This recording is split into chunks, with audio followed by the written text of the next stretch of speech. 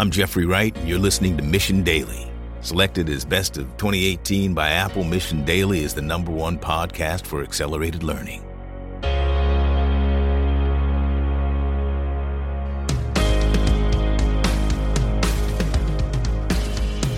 Hey everyone, welcome to Sleep Week. I'm Chad Grills. I'm joined by Stephanie Postles. Steph, good morning. Good morning. This is an important week. Yes, it is. All about sleep. Why does sleep matter? Well, leading researchers have found that a lack of sleep is a contributing factor and might actually be the cause of cancer, dementia, Alzheimer's, autoimmune conditions, and just about any type of negative medical, or a lot of people think that these are genetic outcomes right now. They're not. They're basically just diseases that are a manifestation of a lack of sleep. Yep. I mean, to me, it's pretty clear too. Every time you get sick, you always look at why. Yeah. You didn't have good sleep. I mean, that's me anyways. Oh, same here. Yeah. The only times that I've got sick were during seasons where I just wasn't getting any sleep. And so right off the bat, the second you bring up sleep or a lack of it or anything like that, it's challenging psychologically. So this is the first thing we're going to talk about in today's episode, which is the biggest battle that you will ever fight to get more sleep and figure out your unique chronotype, your unique situation, figure out your biology and genetics and everything. Those are huge challenges. And the ultimate impediment to getting started on those challenges and exploring what type of sleep and how much you need is your personal psychology and all of your experiences, how your family viewed sleep, how your coworkers viewed sleep, how your spouse views sleep. What do they think about laziness? Because so many people think that if you're laying down or if you're sleeping too long, that you're lazy. That is a major, major problem of a stereotype that is just like rampant in the US especially. I think that there are a lot of people that think if you get enough sleep or if you talk about enough sleep, they're literally waiting to start making accusations that you're lazy. And if it's in an office environment, I think that there are plenty of office environments where it's the same thing, where people are just waiting to single someone out who they can convince others that that person is the root of all their problems, and then convince others that that person's sleeping too much or being lazy is the problems for everything, like the root cause of everything that's going wrong in the business.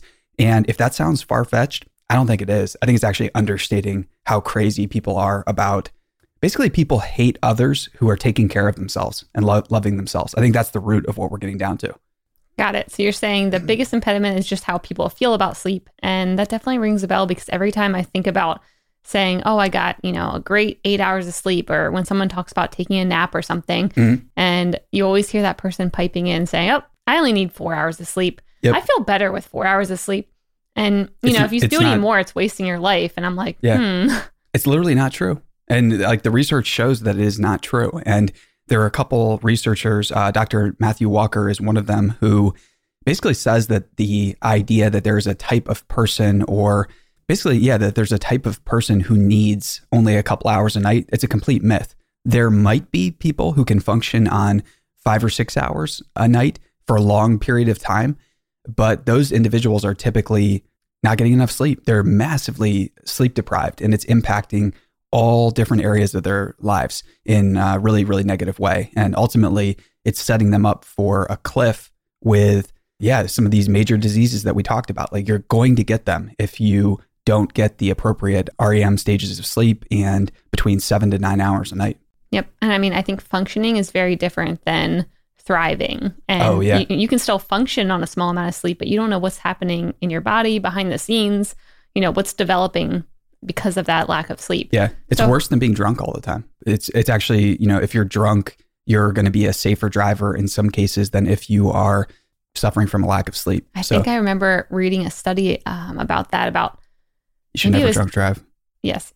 Ever. Drive drunk. Yeah. You should never drive without getting enough sleep. Yeah. But I think I did read a study about new parents, how they were more dangerous drivers because of lack of sleep than driving drunk. I'll completely believe it. Yeah. So how did Matthew Walker identify that it's your surroundings, it's your environment, your people that is kind of guiding how you feel about sleep and the amount of hours you're getting and whether you're getting what you need or not? How did he come down to that theory? So he doesn't really have this theory. This is my pet theory. Maybe he brings it up in the book, but I think that this is the lead domino, that if you can figure this out for yourself, you'll have no trouble getting the type of sleep you need. So this is my pet theory that I challenge everybody to examine their life and think about all of their closest relationships and think about how, when you bring up sleep in conversations with those people, how do they view it? And then the challenge today is literally test having conversations with these people who say they care about you, and maybe they really do in your life, but test out just floating the idea by them that, man, I think I'm sleep deprived. I'm going to start getting more sleep. I'm going to start getting 9 hours of sleep a night so I can catch up on the fact that I haven't been sleeping like for the last 6 months. And there's a lot of talking about this with words is tricky because people hear that and they're like, oh, well, you can never catch up. I read that or I heard that.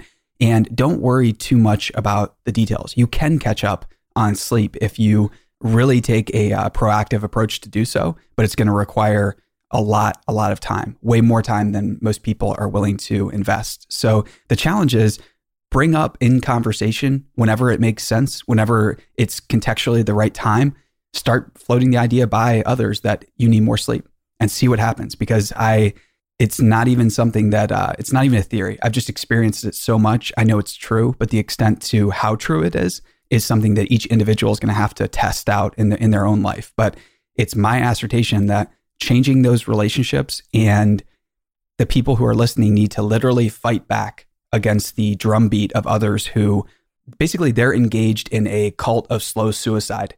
There are a lot of people that are like this in America and in the Western world, where they only associate with other people who are destroying themselves or letting themselves go in the same way and with the same substances that they are, basically. And they will form these small groups where it's based on a lack of sleep, alcohol, sugar, and then just everything sucks. Everybody has the same diseases, and that's what they do. And if you try to push back against this crazy self-destructive behavior and insert the idea that you love yourself, and because you love yourself, you're going to get enough sleep, not only are you going to become a target, these people are going to hate you. And I've tested this in small ways and found it to be true in my own life. And I just challenge everybody else to do the same. It's terrifying when you really start to encounter how many people out there, when they say that they're trying to find friends, they're really just trying to find people who are letting themselves go in the same way that they are, so they can feel confident and put up this veneer that they have friends, but in reality, they just have people who are hurting themselves in the same way. All right. That's a big bummer. But to make this a little bit more cynical, what's the point in bringing it up to people? Because to me, I don't think it's cynical. I think it's accurate. And I think that it's the most positive thing you could tell someone. Because if I look back at my previous relationships and friendships, many of the ones that I cut out, that's what they were based on. And trying to apply sentimentality to them or anything like that is really foolish. I can't even imagine why I would try to do that. The honest answer is that's what they were based on. That's why I let those relationships go. We had a couple people write in who were facing a similar challenge, which was basically like, how do I know when it's time to like part ways? How do I know when it's time to let these relationships go with people who have, claimed to be friends for years?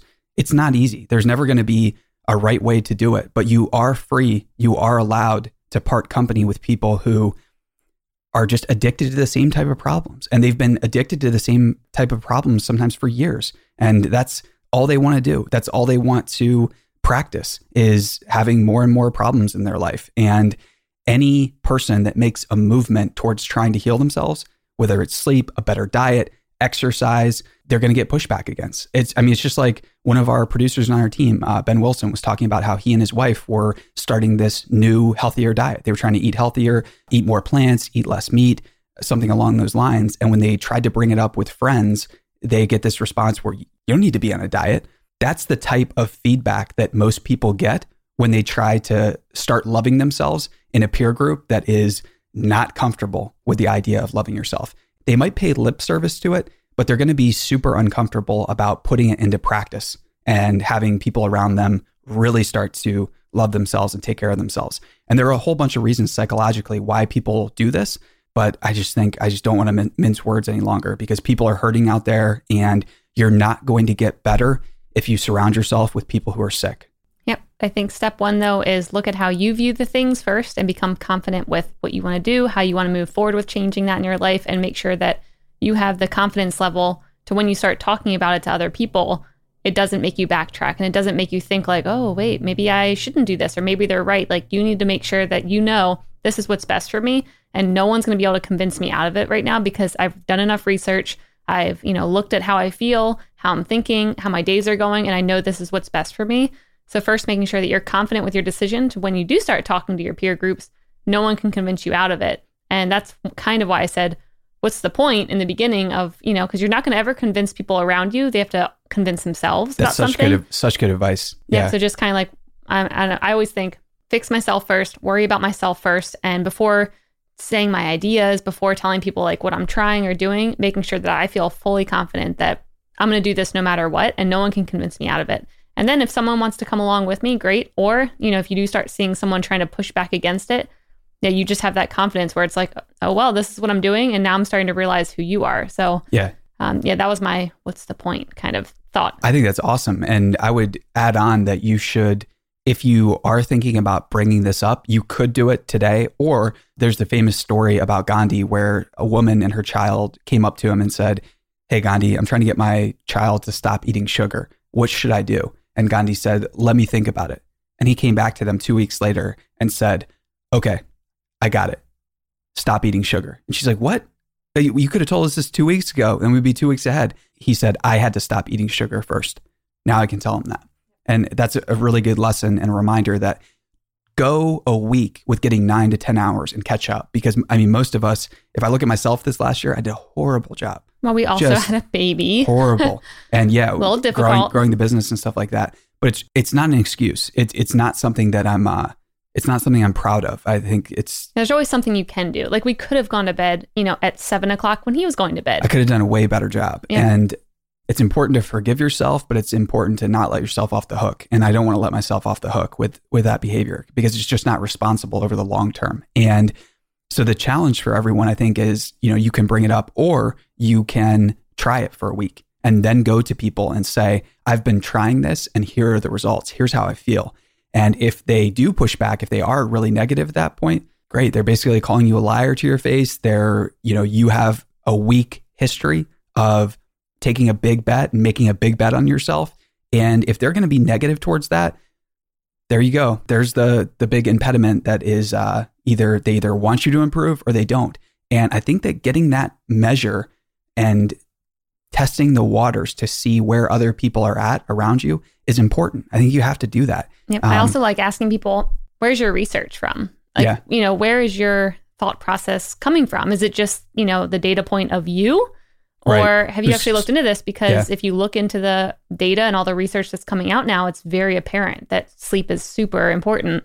So I always kind of like dropping that in there of like, oh, okay, like, what backs what you're thinking. Yeah. And not everything has research studies behind it. And sometimes it is just, oh, this makes me feel better. But a lot of times people just say things because they've heard it said before. And a lot of these people too they're saying these things through the lens of someone who is so sleep deprived that they're basically walking around drunk all the time. And that's the equivalent of what it's like in terms of their reasoning powers and logical faculties and stuff. So expecting that you're going to get a concrete argument or anything back is just absurd, because how could someone that's that sleep deprived present a good idea about what to do? So, I agree. So look at how you're thinking about sleep first. Examine, who's in your life. How can you become confident with making sure that you get the sleep that you need? Test out talking about it. And then talk about it. Or just test it out. Yeah, for a week, like we're saying. Either way, I think it's a powerful way to improve your life this week and really take all the research around sleep and start to put it to work for you. Because if you're able to get into the right REM sleep, your brain's going to be able to clean out the beta amyloid plaques that cause Alzheimer's. And if you're able to do that and prevent future problems, because you're preventing, 2 years, 3 years, a decade of your life that you're going to have to spend sick later on. Care about yourself and your family enough to increase your health span. It doesn't have to be a slow decline. You can go out in a blaze of glory. You can go out with all of your faculties about you. You don't have to get Alzheimer's. You don't have to get cancer. You can be the one that escapes these things, but you're not going to escape them until you love yourself enough to get the sleep you need. We should end with that Interstellar song. I'm not frustrated, but I just want everyone to love themselves and get more sleep, because all of the people who are suffering, all of the hurt, I think about my grandfather who had Alzheimer's and who died from that. It doesn't have to be that way, guys and gals. Like, take it upon yourself to start healing yourself and your family today. On that note, sweet dreams, everyone. We'll see you guys in the next episode. Sweet dreams. Mission Daily and all of our podcasts are created with love by our team at mission.org. We own and operate a network of podcasts and a brand and story studio designed to accelerate learning. Our clients include companies like Salesforce, they're a customer times 5, Twilio, and Katera, who work with us because we produce results. To learn more and get our case studies, check out mission.org/studios. If you're tired of media and news that promotes fear, uncertainty, and doubt, and if you want an antidote to all that chaos, you're at the right place. Subscribe here and to our daily newsletter at mission.org. Each morning, you'll get a newsletter that will help you start your morning and your day off right.